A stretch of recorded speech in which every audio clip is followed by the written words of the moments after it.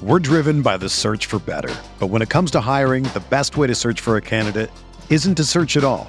Don't search, match with Indeed. Indeed is your matching and hiring platform with over 350 million global monthly visitors, according to Indeed data, and a matching engine that helps you find quality candidates fast. Ditch the busy work. Use Indeed for scheduling, screening, and messaging so you can connect with candidates faster. Leveraging over 140 million qualifications and preferences every day, Indeed's matching engine is constantly learning from your preferences, so the more you use Indeed, the better it gets. Join more than 3.5 million businesses worldwide that use Indeed to hire great talent fast. And listeners of this show will get a $75 sponsored job credit to get your jobs more visibility at Indeed.com/Blue Wire. Just go to Indeed.com/Blue Wire right now and support our show by saying that you heard about Indeed on this podcast. That's Indeed.com/Blue Wire. Terms and conditions apply. Need to hire? You need Indeed. Arizona, Colorado, Indiana, Michigan, New Jersey, Tennessee, and Virginia. WynnBET is now live in all of these states, and the excitement of Wynn Las Vegas has finally landed in online sports betting and casino play. From boosted parlays to live in-game offs on every major sport, WynnBET gives you the tools to win. Sign up today for your risk-free $1,000 sports bet. Download the WynnBET app now or visit WYNNBet.com to start winning.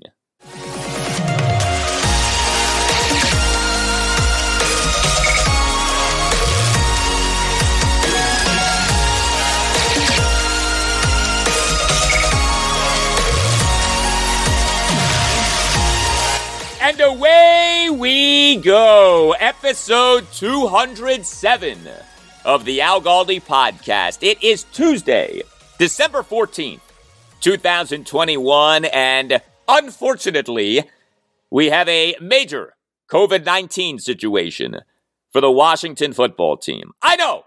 Who wants to hear about COVID-19? I sure don't. I'm certainly not thrilled to be talking about COVID-19. Like most of you, I am so sick of hearing about and reading about COVID-19. I am so sick of all of the opinions and lecturing and pontificating that have come with COVID-19. But COVID-19 isn't going away. And COVID-19 at the moment is ravaging our Washington football team. You know, Monday was my birthday. Thank you, by the way, for all of the birthday wishes. And my birthday for this year regarding my football team ended up being about a disappointing loss to the Dallas Cowboys and then a COVID-19 situation getting even worse. Happy birthday to me. But it is nice to be with you on this Tuesday. I hope that you're doing well. I hope that you're healthy and thriving and conquering. Next segment, I'll get into it. This COVID-19 situation for the Washington football team, which on Monday put 4 more players on the reserve COVID-19 list, including Jonathan Allen.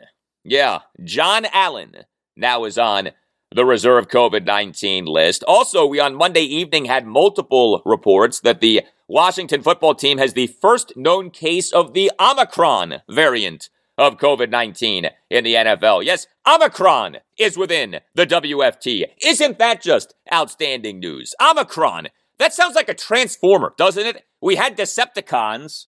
We have Omicron. But anyway, there's a lot to get to with this Washington football team COVID-19 situation. Who is out, what this means, and more. Because this situation is happening as Washington, remember, remains without its head athletic trainer, Ryan Vermillion, and is happening as Washington has a bunch of actual injuries that the team is dealing with. Ron Rivera on Monday afternoon talked about all of this during his day after the game Zoom press conference. Speaking of that presser, I'll have plenty for you from that regarding the game, that 27-20 loss to the Cowboys at FedEx Field on Sunday afternoon. What went wrong for Washington's offense, which was terrible? We'll explore that off comments from Ron on Monday, including, yes, Ron on Taylor Heineke. Also on the show, another debacle of a game for the Wizards. Boy, are the Wizards a bad team right now. A 113-107 loss at the Denver Nuggets late night on Monday night. I know that the final score doesn't sound so bad, but trust me, the Wizards were bad. The Wizards were down by 33 points in the third quarter. And for those of you who are Virginia football fans, or at least are interested in Wahoo, I'll give you my thoughts on the introductory press conference for Tony Elliott as Cavaliers head coach. You can tweet me at Al Galdi. You can email me, the Al Galdi podcast at yahoo.com. Email from Jeffrey Southworth on the Washington football team of its loss to the Cowboys. Writes Jeffrey, I'm not sure if I am encouraged or discouraged. Sure, there is a lot to not like and a lot of what ifs. We were overmatched in health, overmatched in roster talent, and overmatched in the timing of this game. Encouraged by the fight and resilience of this team, Washington fought to the end. Discouraged that Brandon Sheriff isn't the anchor that he or his agent think that Sheriff is. 4 games to win 3. I think 9-8 gets you in on to Philly. Yeah, man, I agree. I've been saying that 9-8 should get Washington into the playoffs for a second consecutive season. Understand, Washington has not made the playoffs in back-to-back seasons since making the playoffs in 3 consecutive seasons from 1990 through 1992. It has been a while since our team, the team currently known as the Washington football team, made the playoffs in back-to-back seasons. Regarding Sheriff, look, I've made my feelings clear. Good player, good dude, but he is hurt way too much. He commits too many penalties for my liking. There's no way that I would have ever given him a second consecutive franchise tag as Washington did this past offseason, and there's no way that I would pay him the top of the market money that he's seeking via a long-term contract. Email from Philip C. on Ron Rivera and Taylor Heineke in the loss to the Cowboys. Subject, Tay-Tay, no. Writes Philip, when Ron says, I want Taylor to make the throws he's capable of, translation, don't try the throws you're not capable of making. Case in point, the deep throw to Terry McLaurin on which Terry got hurt. Go watch that again and see Curtis Samuel wide open, standing just beyond the first down marker. It was an easy first down, but Heineke was too locked in on trying to make a questionable deep throw. I am a Taylor Heineke fan to be sure, but good grief, that was just an awful game. I just hope he rebounds this week against Philly in heroic fashion like we've come to expect from him.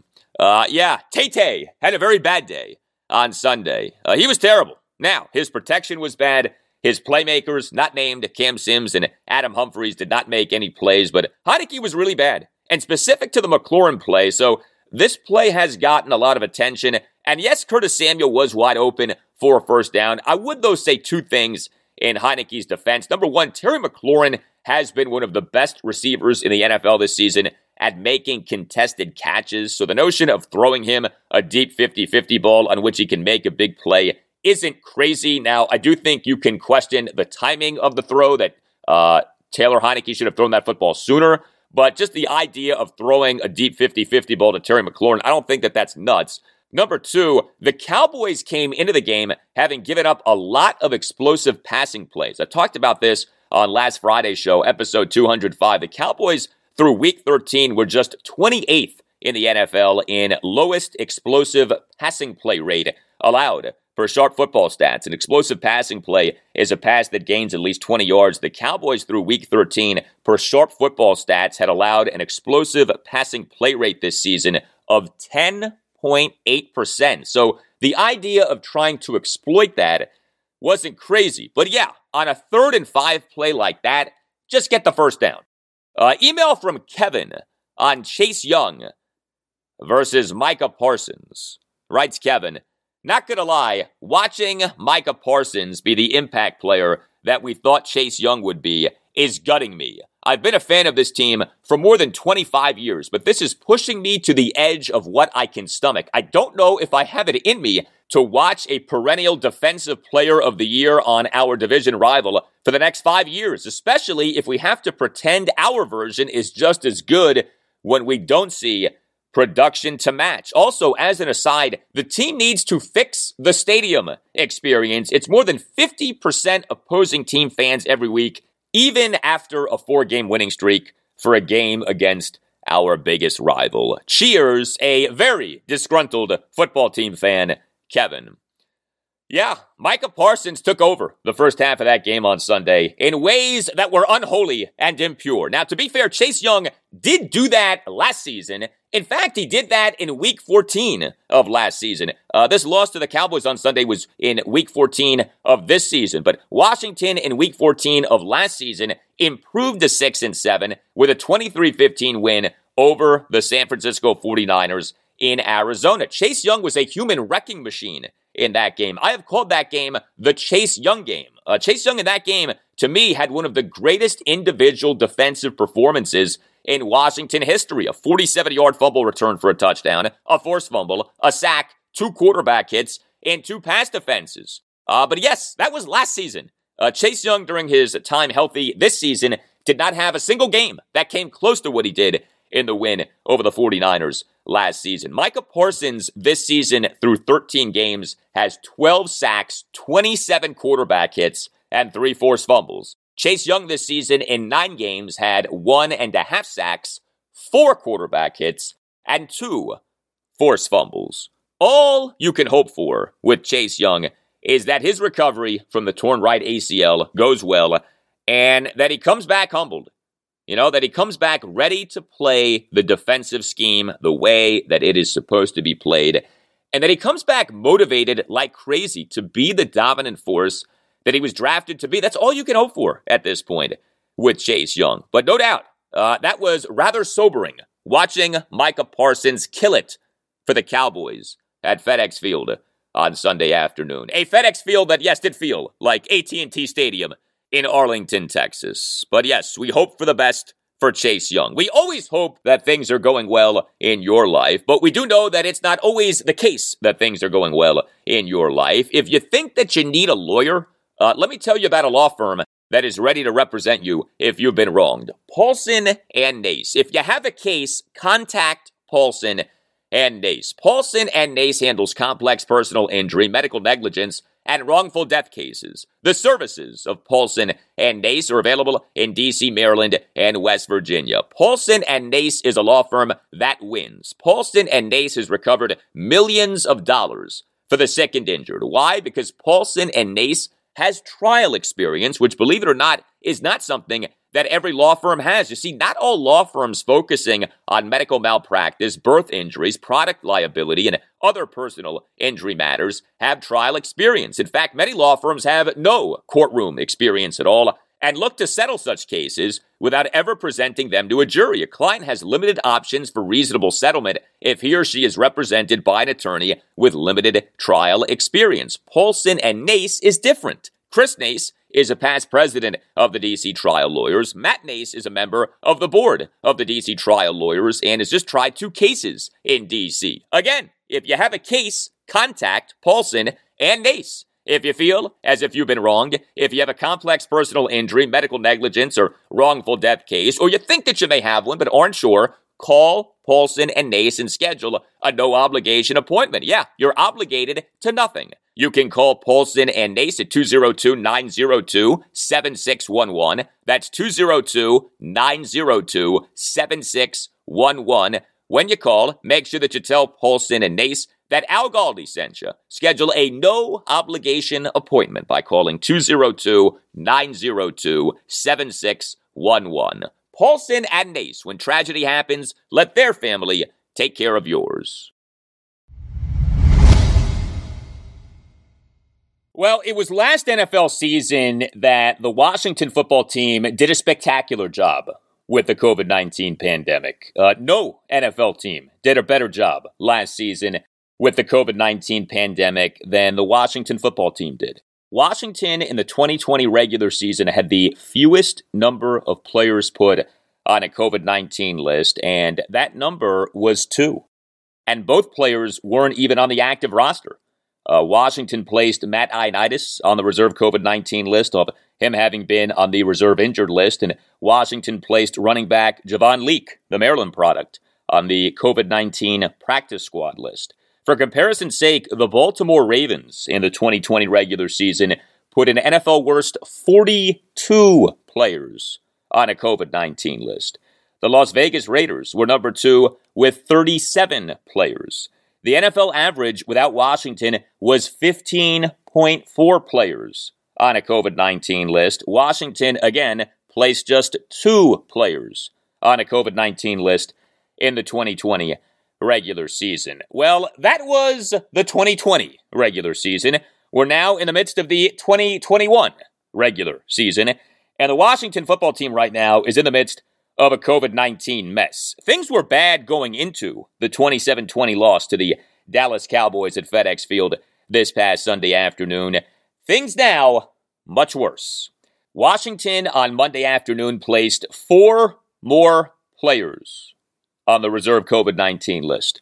Principal among those 4 players, the team's best defensive player this season, interior defensive lineman Jonathan Allen. Also going on the reserve COVID-19 list, a key special teams player, backup linebacker David Mayo, and 2 practice squad players, edge defender William Bradley King and tight end Tamarick Hemingway, although Bradley King played in the loss to the Cowboys. Now, he played on just 4 of Washington's defensive snaps, but one of those snaps resulted in him getting into a fight with Cowboys right tackle La'el Collins in the fourth quarter. Collins actually got disqualified from the game as Collins threw a punch at Bradley King after he shoved Dak Prescott out of bounds on a 3rd down completion. But why was William Bradley King playing for Washington on Sunday? Well, that's because Washington went into the game with quite the COVID-19 situation already. Washington last Wednesday placed edge defender Montez Sweat on the reserve COVID-19 list. Remember, it had been anticipated that Montez in the game against the Cowboys might return from his 4-game absence caused by the fractured jaw that he suffered in the loss at the Denver Broncos in Week 8. So much for Montez returning this past Sunday. Washington last Friday placed linebacker and special teams ace Khaleke Hudson on the reserve COVID-19 list, although he was already on the reserve injured list. Washington this past Saturday placed edge defender James Smith-Williams and corner Darrell Roberts on the reserve COVID-19 list, and Washington this past Saturday activated William Bradley King and safety Jeremy Reeves from the practice squad as COVID-19 replacements. And then Washington on Sunday morning, hours before the game against the Cowboys, placed edge defender Casey Toohill on the reserve COVID-19 list. So if you're keeping track, the following players are currently on the COVID-19 list: Jonathan Allen, Montez Sweat, James Smith-Williams, Casey Toohill, William Bradley King, David Mayo, Darrell Roberts, Khaleke Hudson, and Tamarick Hemingway. Just outstanding. There's also this. NFL insider Tom Pelissero of NFL Network and NFL.com on Monday evening tweeted the following, quote, "A Tier 3 staffer with the Washington football team tested positive for the Omicron variant of COVID-19. Per source, the first known case of that variant in the NFL. Another sign of the evolving nature of the situation. On the same day, 36 NFL players went on COVID reserve lists," end quote. So, per Pelissero, the Washington football team has the first known case of the Omicron variant of COVID-19 in the NFL. Boy, that's just dandy. That's just peachy. ESPN NFL insider Adam Schefter on Monday evening tweeted the following, quote, "Sources, the positive case of Omicron in Washington is not a player nor member of the football operation. It is a Tier 3 employee who had limited contact with other members of the organization," end quote. Now, Tier 3 staffer, what exactly does that mean? Well, Tier 3 of NFL personnel consists of certain operational personnel, in-house media and broadcast personnel, field managers, transportation providers, and individuals who perform essential facility, stadium, or event services but do not require close contact with Tier 1 individuals. So who knows who this Tier 3 staffer is? We certainly hope that this Tier 3 staffer is doing well, but you have this now to be concerned with from a Washington football team perspective, that, you know, when we hear about people going on the reserve COVID-19 list, it's either because those people have tested positive for COVID-19 or those people have been deemed close contacts of those who have COVID-19. What we know about these variants is that some of them can be quite persistent in terms of infecting those who have been vaccinated for COVID-19 and perhaps have even been boosted for COVID-19. So the fact that Omicron has been in the Washington football team facility, or at the very least is in the Washington football team organization, that's not good news, okay? That's not good news on several levels, including a football level. So Washington now is in what are called enhanced COVID-19 protocols, which means that all players and staff, regardless of vaccination status, are required to test daily, wear masks indoors at the team's facilities, and meet virtually. The good news is that Jonathan Allen is vaccinated for COVID-19. So instead of him being out for a minimum of 10 days, as Montez Sweat is, all Allen needs to do is have 2 negative COVID-19 tests 24 hours apart. But Allen's status for what is a big game at the Philadelphia Eagles this Sunday afternoon at 1 is very much up in the air. This is just terrible news, okay? This was like the last thing that the Washington football team needed on Monday. It's amazing. Last year, no COVID-19 vaccines, but Washington did just fine with the pandemic. This year, plenty of COVID-19 vaccines and boosters, and Washington is getting rocked by the pandemic. Of course, this year we have variants of COVID-19. Last year, in theory, we did not have variants, but geez, what a mess. And the situation for Washington's defensive line now is truly absurd. I mean, think about this. Washington, for its loss to the Cowboys, had 3 of Washington's top 4 edge defenders in Montez Sweat, James Smith-Williams, and Casey Tuhill on the reserve COVID-19 list. Of course, Washington's top edge defender, Chase Young, is on the reserve injured list. Now you have Jonathan Allen and William Bradley King on the reserve COVID-19 list. And Washington's COVID-19 mess is in addition to the team's injury mess, especially on offense. Sunday's loss to the Cowboys featured 4 key Washington offensive players leave the game due to injury. The starting quarterback, Taylor Heineke, left the game due to a knee injury, although he also dealt with an elbow injury that he, after the game, said was the more significant problem. Washington's top receiver, Terry McLaurin, left the game due to concern that he suffered a concussion. Washington starting left tackle Charles Leno Jr. dealt with a back ailment and played on 91% of Washington's offensive snaps as opposed to playing on 100% of Washington's offensive snaps. And Washington starting center Tyler Larson was carted off the field with an Achilles injury. This is Washington's first-string center Chase Roulier and third-string center Wes Schweitzer are on the reserve injured list. Oh, by the way, Washington's starting right tackle, Samuel Cosmi, is on the reserve injured list. Washington's top tight end, Logan Thomas, is on the reserve injured list. And Washington's third down running back, J.D. McKissick, has missed each of the last 2 games due to a concussion. Ron Rivera, on Monday afternoon, did his day after the game Zoom press conference. This was prior to this latest batch of players going on the reserve COVID-19 list. Here was Ron on whether he worries that there's a point at which Washington's many injuries and absences become insurmountable. Well, I wouldn't say it's insurmountable, but it most certainly will test your depth more so than anything else. And that's where you get concerned, because our, we've lost our top 2 centers right now. So that is a little concerning as far as the offensive line is concerned. But, the guys that have stepped up and played have done a pretty good job. That first half, I thought offensively came out a little flat, a little tired. It's been a heck of a 4 weeks prior to that for those guys playing the way they had. But I think at the end of the day, that first half just kind of caught up to us a little bit. Interesting to hear Ron in that cut say that he thought that Washington on Sunday, quote, came out a little flat, a little tired. End quote. More on this issue of Washington being tired in a bit. But, this Washington season is really starting to take on the vibe that those 2017 and 2018 Washington seasons had. Those 2 seasons, to me, are the most ridiculous seasons in Washington football history in terms of injuries. Washington's 2017 season was a nightmare from a standpoint of offensive line health. Washington's 2018 season was a nightmare from a standpoint of quarterback health. And there were plenty of other injury issues for Washington in those seasons. Well, when you add up everything that Washington has dealt with in terms of injuries and now COVID-19 induced absences this season is on the level of those 2017 and 2018 Washington seasons. And making things even worse for Washington this season is that the head athletic trainer isn't with the team. Yeah, Ryan Vermillion. Remember him?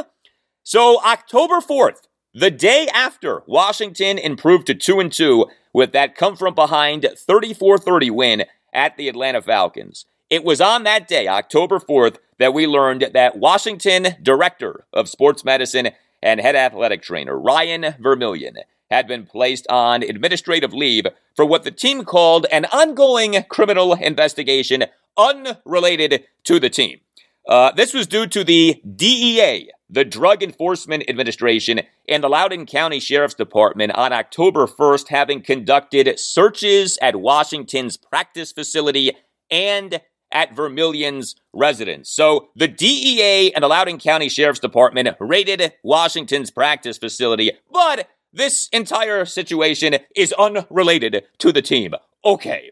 October 7th, we had multiple reports that the DEA investigation had to do with prescription drugs. October 9th, we had multiple reports that Washington had placed an assistant athletic trainer on administrative leave. This guy, Doug Kwon, last name spelled Quon. Ron Rivera on Monday on how Washington has been managing without the head of its training staff and Ryan Vermillion. Well, we've had a full training staff, and they've been doing a pretty good job. You just can't account for the injuries that we've had. We've had several guys in the concussion protocol. You can't account for that. We're not going to skip guys out of the protocol before it's time to get them out. There are some things that are beyond our control, no matter how many people you have in your training staff. We've had season-ending injuries that you can't account for, and that's not the staff's fault. So as far as that's concerned, I shouldn't feel like I have to defend them because I think they've done a great job getting guys back on the field, but there are just some things that we can't account for. Concussions are one of them, and season-ending injuries are the other one. And as far as that's concerned, too, we really can't account for what happens with the protocols as far as COVID is concerned. Yeah, it may be that Washington has not missed Ryan Vermillion at all, but here's what I know. Ryan Vermillion spent 18 seasons as the head athletic trainer for the Carolina Panthers, 2002 through 2019. 9 of those seasons were spent working under then Panthers head coach and current Washington head coach Ron Rivera, a.k.a. Don Ron. Note this, too. So Washington officially hired Ron Rivera as head coach on New Year's Day 2020, January 1st, 2020. Washington officially hired Ryan Vermillion as head athletic trainer on January 6th, 2020. Ryan Vermillion, who Ron calls RV, was among the first people who Ron hired upon becoming Washington head coach. It was Ryan Vermillion who during the 2020 season received public credit from Ron Rivera for the excellent job that Washington did with the COVID-19 pandemic. Again, Washington in the 2020 regular season had the fewest number of players put on a COVID-19 list in the NFL, just 2. So I can't tell you for sure that Washington has missed Ryan Vermillion, but I can tell you that Ron Rivera loves himself some Ryan Vermillion and very much values having Ryan Vermillion. And so it's not far-fetched to suggest that there has been some kind of competitive disadvantage in Washington not having Ryan Vermillion since early October. Now look, maybe Ryan Vermillion is a bad dude. Maybe Washington has had Walter White as the team's head athletic trainer. I don't know. I'm not here to just assume guilt. But at the same time, why then is the DEA up in Ryan Vermillion's business? But whatever, his guilt or innocence is to be determined. From a football standpoint, this would not seem to have been a good thing. Ryan Vermillion being away from the team, again, given how much Ron has valued Ryan. Is there a chance that Ryan Vermillion is back with the Washington football team this season? This was Ron Rivera on Monday, and then you'll hear a follow-up exchange with Washington football team insider Michael Phillips of Richmond.com.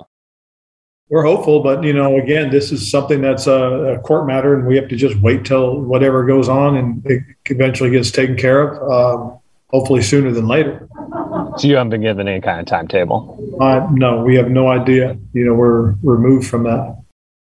Yeah, there's a lot of mystery with this Ryan Vermillion situation, but I want to go back to Ron Rivera on Monday saying that Washington, in its loss to the Cowboys, quote, came out a little flat, a little tired, end quote. This issue of Washington being tired. So as I have discussed, Washington is in the midst of facing one extra rested team after another. Week 13, the win at the Las Vegas Raiders. Washington won that game despite A, having played the previous Monday night, B, having had to travel all the way out to Las Vegas, and C, the Raiders having not played since Thanksgiving. Sunday's loss to the Cowboys came off Washington having played, right, at Vegas the previous Sunday, and off the Cowboys having not played since 2 Thursdays ago. Yeah, the Cowboys played on consecutive Thursdays, played on Thanksgiving, and then played the following Thursday night. And then this Sunday's game at the Eagles will come off the Eagles having had their bye week. Yeah, the Eagles' bye week for this season was week 14. Washington should not publicly complain about the schedule because doing so is loser talk, and doing so would make Washington look soft. But we, as Washington fans, sure as heck can complain about the schedule. This 3-week stretch is ridiculous. 3 consecutive extra rested opponents. Like, how many times in NFL history has a team had to face something like that? Especially when that team at one point during a 3-week stretch is coming off a Monday nighter and has to go from playing on Monday night to playing out west. I mean, does that make any sense to you? Ron Rivera on Monday on whether Washington, in the loss to the Cowboys, felt the effects of playing a second consecutive extra rested opponent. I thought they did a little bit. Like I said, that first portion of the game, and you watch it, we look a little sluggish, in my opinion. And again, I'm just being upfront about it. But I think as the game wore on, you could feel our guys, finding some energy and then coming out in the second half. And really, I thought they gave themselves a chance to win. And Washington being sluggish would help to explain, not justify, but explain why Washington got pasted in the first half on Sunday. Washington trailed the Cowboys at the half 24-0, then did win the second half 23. Now look, there's no excuse for Washington getting ripped as Washington got ripped in the first half on Sunday. Let me make that crystal clear. But you do want to understand what the heck happened here. Ron on Monday on what, if anything, he can do to help this issue of Washington being tired at the start of a big game like Sunday's loss to the Cowboys. Well, I think the nice thing about it is we played at home this week, and we didn't have to travel cross country. So I think our guys, for the most part, got some rest last night. They'll get rest tonight and tomorrow, and hopefully we'll get a little bit fresher this week. And they better be fresher because Sunday's game at the Eagles is a big one. Washington currently is in possession of the third and final wildcard spot in the NFC. If the NFL playoffs started today, Washington would be the NFC's 7th seed and would play a game at the Green Bay Packers in the wildcard round. But Washington is tied with 4 other teams in the NFC at 6 and 7. Washington, the Minnesota Vikings, the Philadelphia Eagles, the Atlanta Falcons, and the New Orleans Saints. Each of those 5 teams is 6 and 7. So Washington's game at the Eagles this Sunday afternoon at 1 is huge. The truth is this, as big and as hyped as Washington's game against the Cowboys at FedEx Field this past Sunday afternoon was, you could very much argue that this Sunday's game at the Eagles is more meaningful from a postseason contention standpoint for Washington.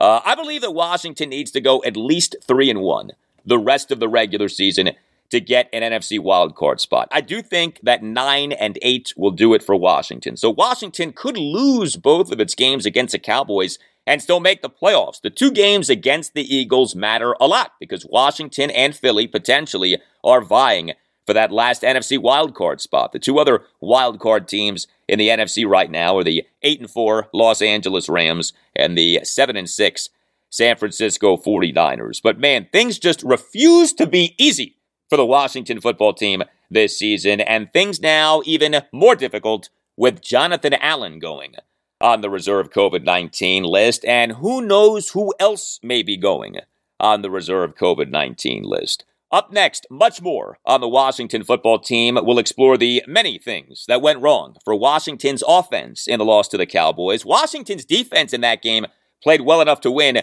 The offense did not. We'll get to why, including comments from Ron Rivera on Monday after this.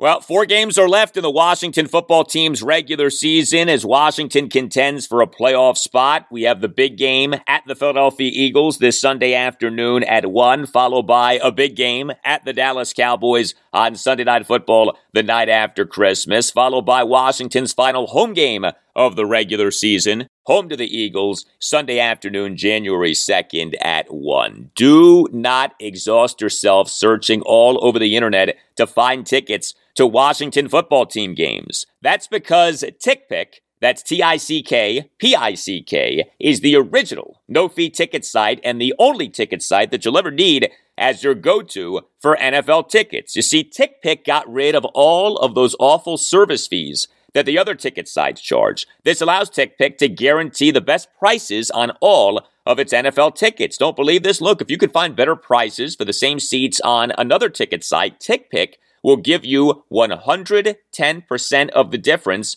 in the purchase price. And so if you're looking to watch the Washington football team live in person down the stretch of the regular season, TickPick has you covered. Again, TickPick guarantees the best prices on all of its NFL tickets. No more of those ridiculous service fees. Visit TickPick.com/Galdi right now to save $10 on your first order of Washington football team tickets. That's TickPick.com/Galdi. That's TickPick.com/Galdi.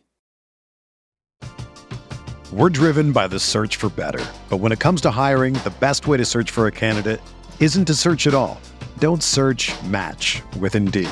Indeed is your matching and hiring platform with over 350 million global monthly visitors, according to Indeed data, and a matching engine that helps you find quality candidates fast. Ditch the busy work. Use Indeed for scheduling, screening, and messaging so you can connect with candidates faster. Leveraging over 140 million qualifications and preferences every day, Indeed's matching engine is constantly learning from your preferences, so the more you use Indeed, the better it gets. Join more than 3.5 million businesses worldwide that use Indeed to hire great talent fast. And listeners of this show will get a $75 sponsored job credit to get your jobs more visibility at Indeed.com/Blue Wire. Just go to Indeed.com/Blue Wire right now and support our show by saying that you heard about Indeed on this podcast. That's Indeed.com/Blue Wire. Terms and conditions apply. Need to hire? You need Indeed. Get ready for the greatest roast of all time. The Roast of Tom Brady.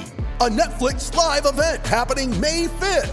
Hosted by Kevin Hart, the 7-time world champion gets his cleats held to the fire by famous friends and frenemies on an unforgettable night where everything is fair game. Tune in on May 5th at 5 p.m. Pacific time for the Roast of Tom Brady, live only on Netflix.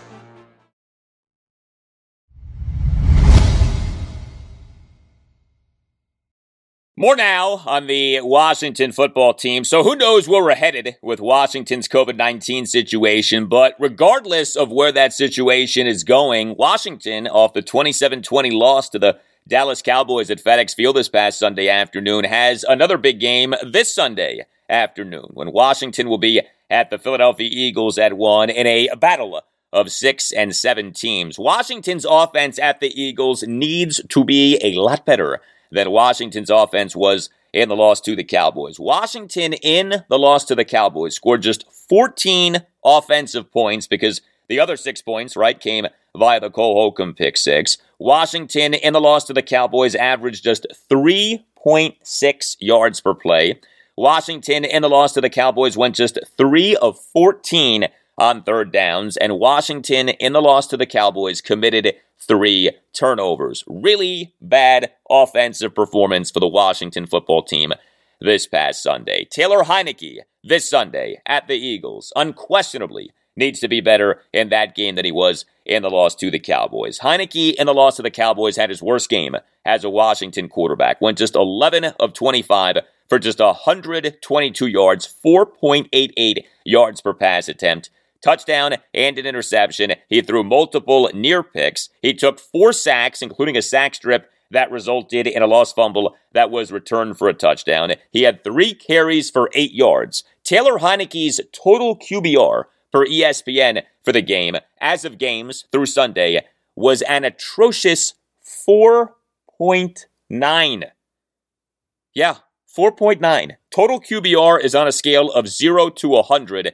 A total QBR of 4.9 is wretched. A total QBR of 4.9 is, as former Washington head coach Steve Spurrier once said, not very good.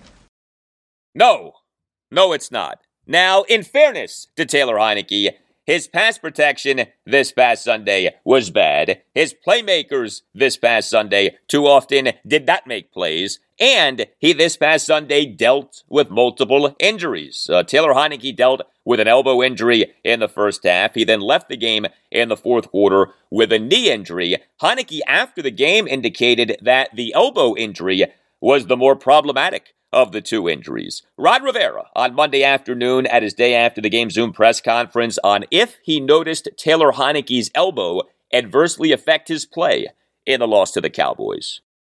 No, he was pretty sore though afterwards. He threw that deep ball to Terry that was almost caught by Terry, which was almost another tremendous play that he made. And then he threw the other one to Cam Sims for the touchdown. So it was sore, but I don't think it affected his ability to throw the ball downfield.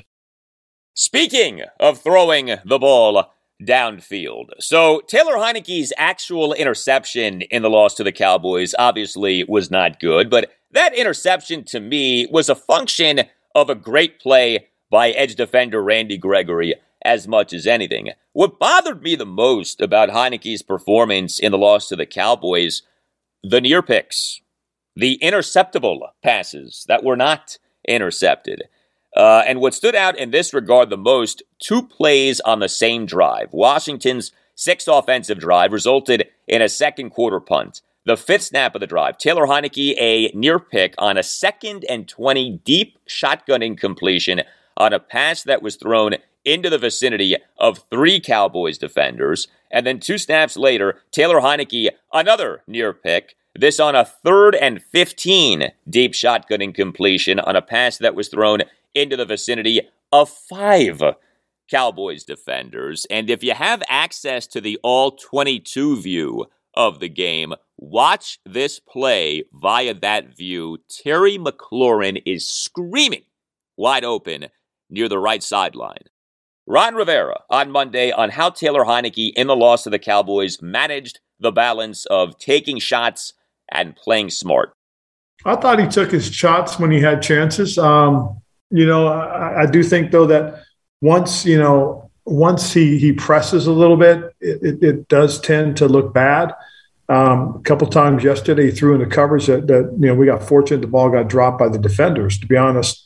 It's one of those things that you got to be smart in your opportunities, and you can't try to force it, which he did do.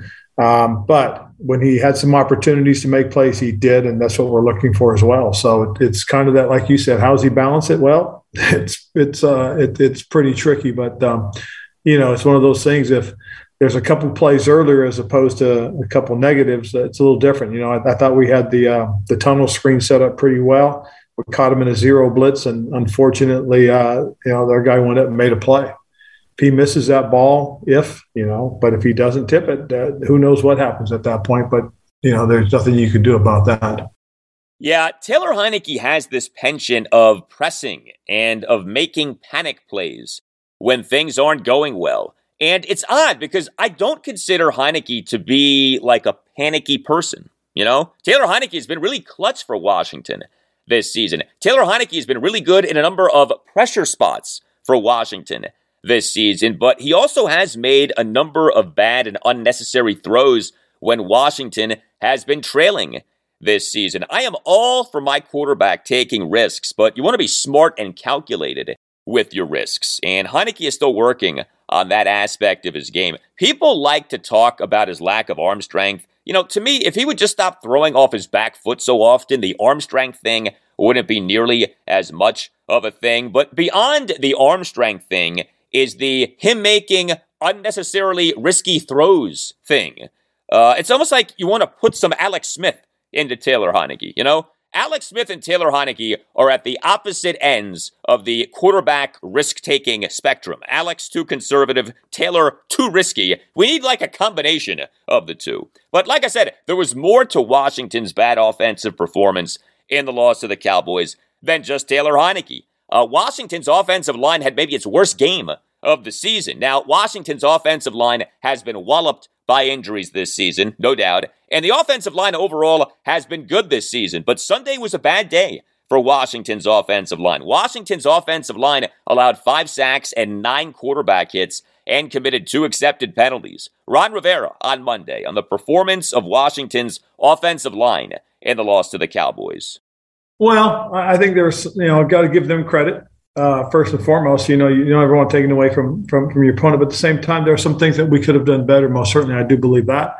And as I said earlier, I thought in that first half we were a little tired. We kind of got it going in the second half, and as things started to progress, you saw us start to win the blocks. You start to move the ball. So there are some things that we most certainly will shore up and work on, and hopefully in the meantime, we'll get a few more guys back on the football field, and we'll see what happens.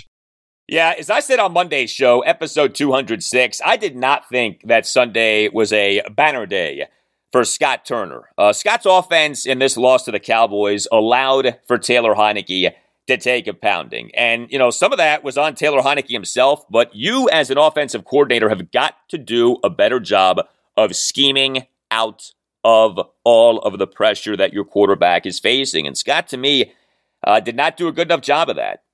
Get Taylor Heinicke on the move. Call plays that establish moving pockets. Call quick game. Go no huddle. Do things to slow down the pressure, to mitigate the pressure. Washington, to me, did not do enough of those things on Sunday. Washington also did not get nearly enough from its receivers, tight ends, and running backs. You talk about helping your quarterback out. Can you help a brother out? There was not nearly enough of that for Taylor Heinicke on Sunday. What is going on with Curtis Samuel? Curtis Samuel in the loss to the Cowboys, no receptions on 2 targets and playing on just 21% of Washington's offensive snaps, a total of 14 offensive snaps. This was Curtis Samuel's 3rd game back from his 5-game absence caused by his nagging groin injury. Curtis Samuel in his return game, the win over the Seattle Seahawks at FedEx Field on Monday Night Football in Week 12, 1 reception for 9 yards on 1 target and 1 carry for 4 yards in playing on 24% of Washington's offensive snaps, a total of 20 offensive snaps. Curtis Samuel in the win at the Las Vegas Raiders in Week 13, 1 reception for -1 yard on 1 target and 2 carries for -1 yard in playing on 30% of Washington's offensive snaps, a total of 20 offensive snaps. So not only has Samuel barely produced since his return, but his playing time went down on Sunday. He went from playing on 20 of Washington's offensive snaps in each of Washington's previous 2 games to playing on just 14 of Washington's offensive snaps in the loss to the Cowboys. Ron Rivera on Monday on why Curtis Samuel's snap count went down in the loss to the Cowboys. I think it came down to play calling more and personnel calling more than anything else. He's a guy that we got to get the ball in his hands and get him rolling. And so we'll work on that. Okay. Ron on Monday on how he would like to get Curtis Samuel more involved. Just using him the way that we know how to use him. The guy is a dynamic player and believe me, when he gets rolling, gets the ball in his hands, he can be very explosive for us. I believe Ron when he says that, but this just has been a lost first season for Curtis Samuel with Washington. DeAndre Carter on Sunday, a brutal drop. Washington's 14th offensive drive resulted in Kyle Allen's fourth quarter lost fumble on a 3rd and 3 sack strip by edge defender Randy Gregory. Second snap of the drive, and the snap right before the lost fumble. DeAndre Carter, a killer drop on a perfectly thrown deep ball by Kyle Allen on a 2nd and 3 shotgun incompletion. So it wasn't just Taylor Heineke who was failed by his playmakers on Sunday. Kyle Allen got failed as well. De'Ami Brown fell down on Sunday. No receptions on 1 target. Washington's first offensive drive resulted in a first quarter punt. 5th snap of the drive, De'Ami Brown fell down on a Taylor Heineke 3rd and 13 deep shotgun incompletion intended for De'Ami on a play that nearly resulted in an interception. Corner Anthony Brown dropped the interception.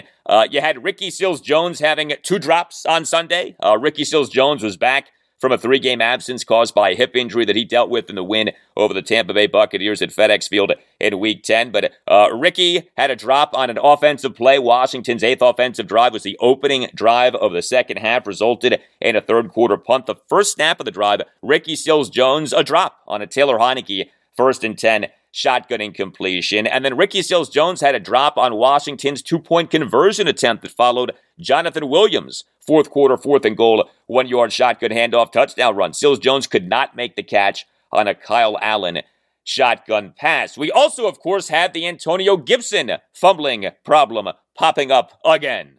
Gibson in the loss to the Cowboys, another fumble. Washington's 10th offensive drive, 2nd snap of the drive on a 2nd and 11 for Washington at its 19 with, yes, Washington trailing 24-8 in the 3rd quarter, but also, yes, Washington having established some momentum in the game. Antonio Gibson, a lost fumble on a Taylor Heineke 6-yard shotgun completion. The fumble, Gibson's 6th fumble in 13 games this season. Ensuing Cowboys offensive drive started at the Washington 25, did only result in 3 as opposed to 7 or 8. The drive resulted in Greg Zuerlein's late 3rd quarter 29-yard field goal for a 27-8 Cowboys lead. Ron Rivera on Monday on the Antonio Gibson fumbling problem.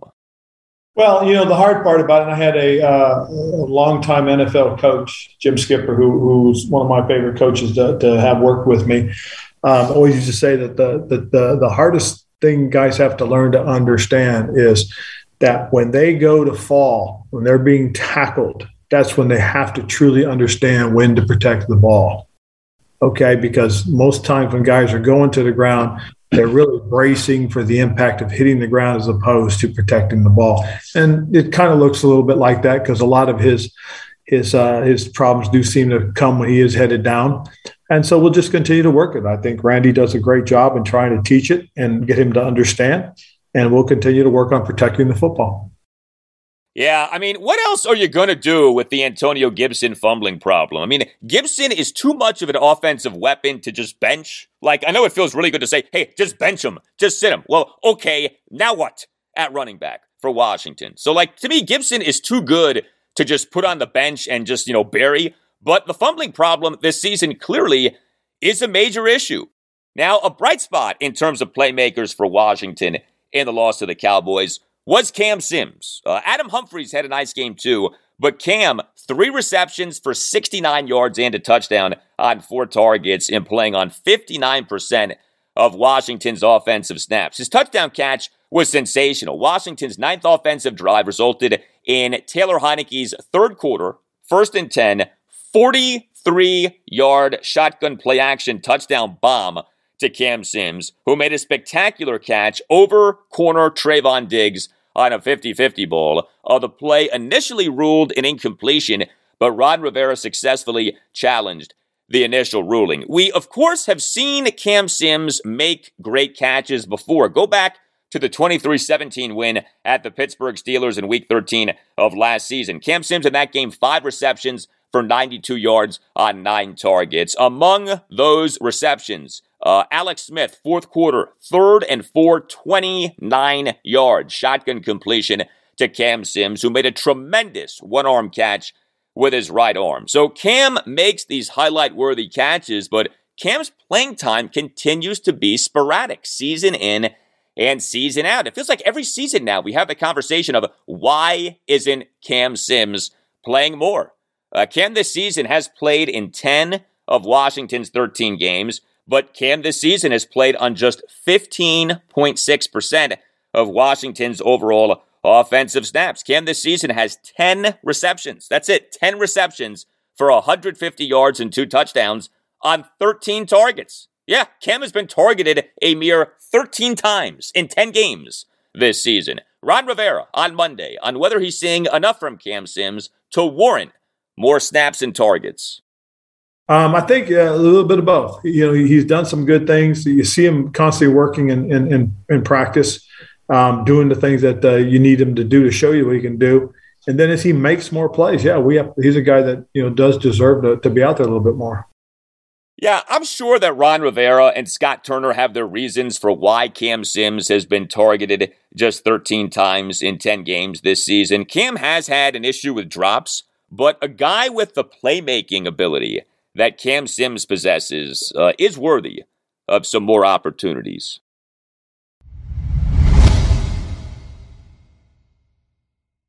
Well, the Wizards right now are in the midst of a stretch of 9 road games in 10 games. The Wiz on Monday night began a 6-game road trip, and the Wiz right now are reeling.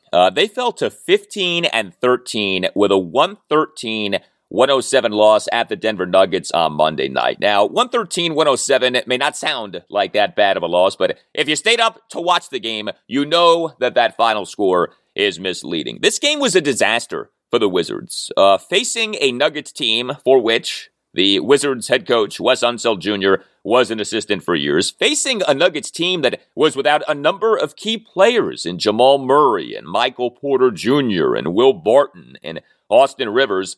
The Wizards never led in the game.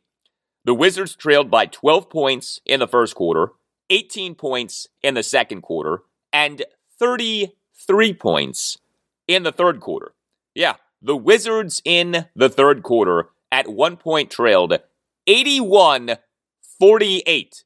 The score in the third quarter at one point was Nuggets 81, Wizards 48. Now, the Wizards did rally in the fourth quarter to at least make the game respectable. Wizards won the fourth quarter 37-22, but the game had already been decided. Now, the Wizards were without Kyle Kuzma for a second consecutive game due to NBA health and safety protocols. And the Wizards, yes, remain without Rui Hachimura, who has yet to play this season due to personal reasons, and remain without Thomas Bryant, who is yet to play this season as he recovers from a partially torn left ACL that was suffered last January. But still, there's no excuse being down by 33 points in the third quarter at a Nuggets team that, is decent, but is nothing special. And again, was missing some key players. The Wizards are a bad basketball team right now. The Wizards now are just 5-10 since their 10-3 start to the season. The Wizards did hold the Nuggets to 10 of 32 on threes, but the Wizards allowed the Nuggets to go 27 of 47 on twos, and the Wizards did a bad job of defending without fouling. Nuggets went 29 of 33 on free throws. The Wizards went just 13 of 21 on free throws. And while the Nuggets were without some key players, the Nuggets did have their best player, Nikola Jokic. And Nikola was all over the place on Monday night. The Wizards got smashed by one of the best players in the NBA in Nikola Jokic. Jokic went 1 of 2 on threes, 8 of 12 on twos, 9 of 11 on free throws. He finished with 28 points, 19 rebounds, 9 assists versus 4 turnovers, and 3 steals. And he did all of this in just 30 minutes, 36 seconds of playing time as a starter. Now, he actually got ejected with 6:09 left in the fourth quarter. That was actually one of the reasons the Wizards rallied in the fourth quarter. Jokic gets ejected, 6:09 left in the fourth quarter, with the Wizards trailing 103-86. The Wizards won the rest of the game 21-10. This was Wes Unseld Jr. late night on Monday night at his post-game press conference on what happened to the Wizards in this loss at Denver. I thought, we were once again generating open shots, and we start the game 3 for 15 from 3. So that's demoralizing. It's frustrating when you're able to, create the offense you're looking for and you don't get the payoff. So there was a lot of frustration with that. And I thought it affected our efforts and energy, our focus on the other end. second half of that third quarter, obviously the whole fourth, that was kind of the, hey, desperate times, desperate measures, but it's good that we, stayed the course and just kept playing. We could easily just said, you know what, not our night, we just throw in the towel. So it was good to see us respond, finally make some shots, try to get some stops, continue to play together, try to play the right way, at least give yourself a chance. We could have cut it to 4, obviously didn't happen, but still a ball game. It was, but the game should have never gotten away from the Wizards as it did. Now, Bradley Beal, again, did not have a big scoring game, although he was far from the Wizards' biggest problem. Beal went 2 of 5 on threes and 6 of 14 on twos, finished with 19 points and 10 assists versus 2 turnovers in 38 minutes, 47 seconds as a starter. So the numbers for Beal were fine, but what teams are doing right now with Bradley Beal is turning him into a facilitator. So if you're the Denver Nuggets, you take this, right? Bradley Beal, who is more than capable of dropping 40, scoring just 19 points, even though he was pretty efficient as a shooter, and even though, yes, he did have 10 assists versus 2 turnovers. The Wizards right now are not getting dynamic Bradley Beal because teams are not allowing the Wizards to get dynamic Bradley Beal. Spencer Dinwiddie and Montrezl Harrell, to me, remain the Wizards' 2 biggest problems. These 2 guys were so good for the Wizards during their 10-3 start. These 2 guys have been 2 problems for the Wizards during this 5-10 run. Spencer Dinwiddie on Monday night, 0 of 2 on threes, 3 of 6 on twos, 3 of 5 on free throws. He scored just 9 points to go with 3 assists versus 4 turnovers and 5 rebounds in 24-23 as a starter. Spencer Dinwiddie is just not producing enough offensively right now. Dinwiddie over 6 games in this month of December has gone just 4 of 22 on threes and has totaled just 50 points. Yeah, Dinwiddie has scored a total of 50 points over 6 games this month. 8.33 points per game. West Jr. has been all over Dinwiddie during these post-game press conferences. Take a listen to this. West Jr. during his post-game presser on Monday night on Dinwiddie and Beal. And once again, we have to find a way to get those 2 on the same page and get them both, aggressive and playing well on the offensive end. That's been a struggle for us, and I think it's something we really have to kind of hone in on and figure out because there are 2 of our best players. And we need them both to play at the highest level and be the best version of themselves. So how about that? West Jr. saying that the Wizards need to get Dinwiddie and Beal on the same page. That's a problem. That arguably the top 2 players on the team aren't on the same page, according to the head coach. And then there's Montrezl Harrell. Harrell on Monday night in 27 minutes, 1 second off the bench, 4 of 7 from the field, all twos, 0 of 2 on free throws. He finished with 8 points, 7 rebounds, and 3 assists versus no turnovers. I mean, it's not like Harrell was awful, but Montrezl Harrell scored at least 10 points in each of his first 20 games this season. He now has not scored in double figures in 6 of the Wizards' last 8 games. Kentavious Caldwell-Pope on Monday night, just 3 of 10 on threes, just 2 of 6 on twos in 30-12 as a starter. Denny Avdia on Monday night for a second consecutive game started in place of Kyle Kuzma with him out. But Avdia in just 16 minutes, 35 seconds as a starter had a game worst plus-minus rating of minus 28. That's hard to do. Minus 28 in about 16 and a half minutes of playing time. Daniel Gafford in 2059 as a starter, 6 points on 3 of 6 shooting, 5 rebounds, and 4 fouls. He got schooled by Nikola Jokic for chunks of this game. There were 2 bright spots for the Wizards, Davis Bertans and Aaron Holiday. Bertans in 31-25 off the bench, 5 of 9 on threes. He finished with 21 points, 5 rebounds, and a game-best plus-minus rating of plus 22. That was odd in a game in which the Wizards were down by 33 points in the third quarter. The Wizards actually had the player in the game who wound up with the best plus-minus rating in the game, and old Davis, who brought it on Monday night. And Holiday brought it too, 1 of 1 on threes, 5 of 7 on twos, 5 of 6 on free throws. He finished with 18 points and 6 rebounds in just 14:56 off the bench. But this is a problem, okay? Davis Bertans and Aaron Holiday were the Wizards' 2 best players on Monday night. The Wizards are not constructed so that Davis Bertans and Aaron Holiday are the team's two best players. Next up for the Wizards, they are at the Sacramento Kings, Wednesday night at 10.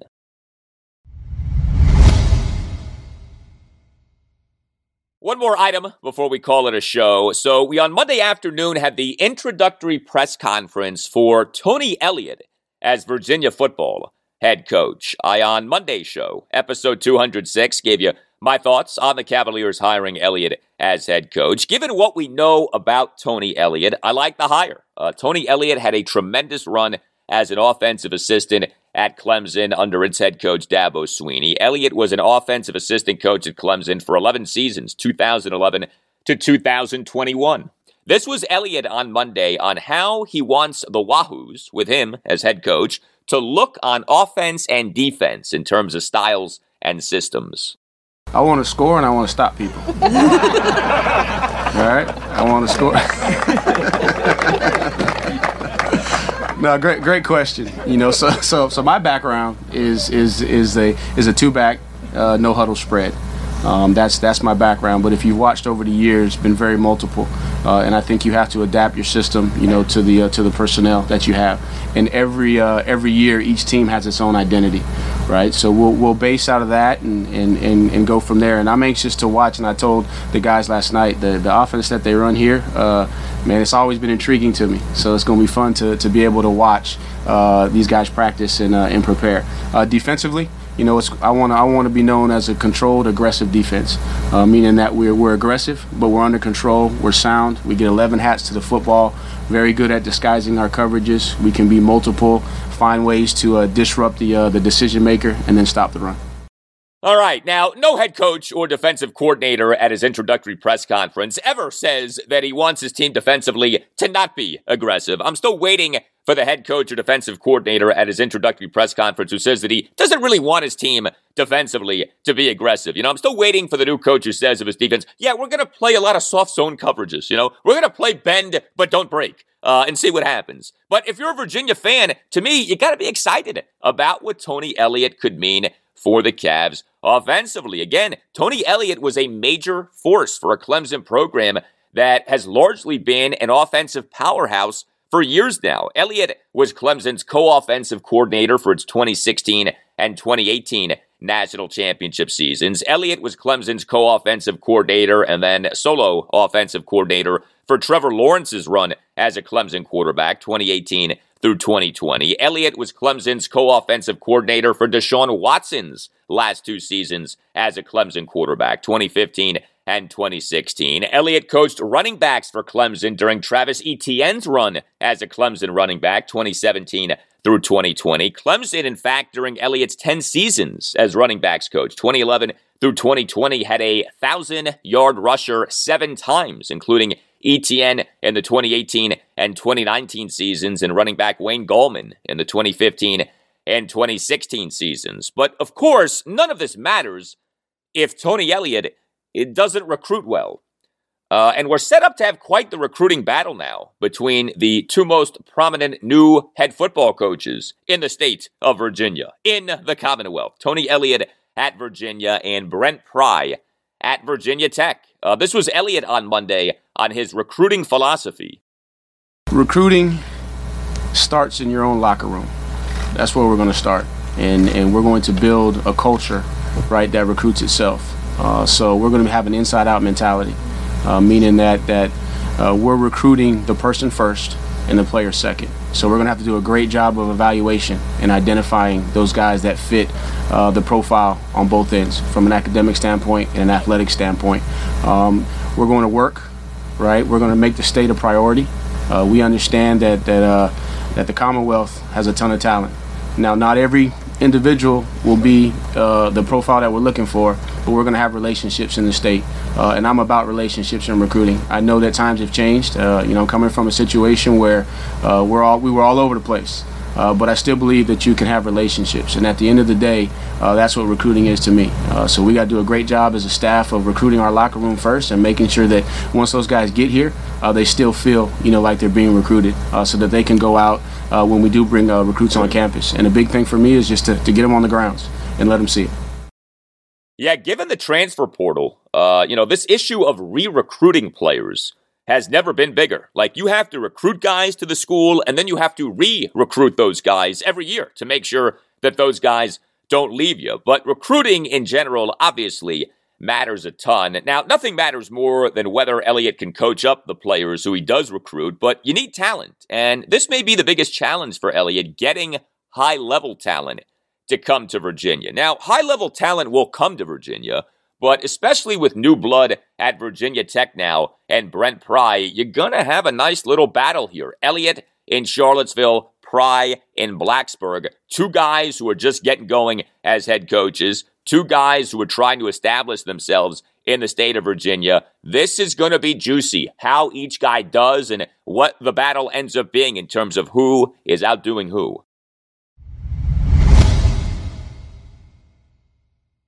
All right, that will do it for you and me, but just for now. Keep the feedback coming. You can tweet me at Al Galdi. You can email me, the Al Galdi podcast at yahoo.com. Wednesday's show, episode 208, will feature a discussion about the Washington football team's continued problems with its fan base, as seen by the continued overtaking of FedEx Field by opposing teams' fans. Most recently, of course, in the 27-20 loss to the Dallas Cowboys on Sunday afternoon. And I will welcome to the discussion a special guest, sports business expert Marty Conway. Marty Conway is an adjunct professor at Georgetown. He spent 15 years working in Major League Baseball, worked for the Orioles, worked for the Texas Rangers, worked for the Commissioner's office, also has worked for AOL. This is a guy who knows sports business exceptionally well. We're going to get into the weeds in terms of how the Washington football team can fix its problem with the team's fan base, if in fact that problem is fixable. We'll also see what, if anything else, emerges regarding the Washington football team's COVID-19 situation. Have a great rest of your Tuesday, and I'll talk to you on Wednesday. Not very good. It's happening daily. We're being conned by the institutions we used to trust. The mainstream media is distracting us with meaningless headlines instead of focusing on the harsh realities facing American families. Time is short before something big happens, and that's why so many folks are preparing. They're becoming self-reliant by investing in emergency food storage from My Patriot Supply. Go to MyPatriotSupply.com and secure 4-week emergency food kits for each member of your family. Each kit contains tasty breakfasts, lunches, and dinners, averaging over 2,000 calories per day. Save $50 on each 4-week food kit you purchase, plus get free shipping on Ready Hour 4-week emergency food kits. You're not ready if it's not Ready Hour foods. At My Patriot Supply, you can also get solar power generators, water filtration units, heirloom seeds, and survival gear. Order by 3 p.m. and your unmarked boxes ship the same day. Shop MyPatriotSupply.com today. MyPatriotSupply.com.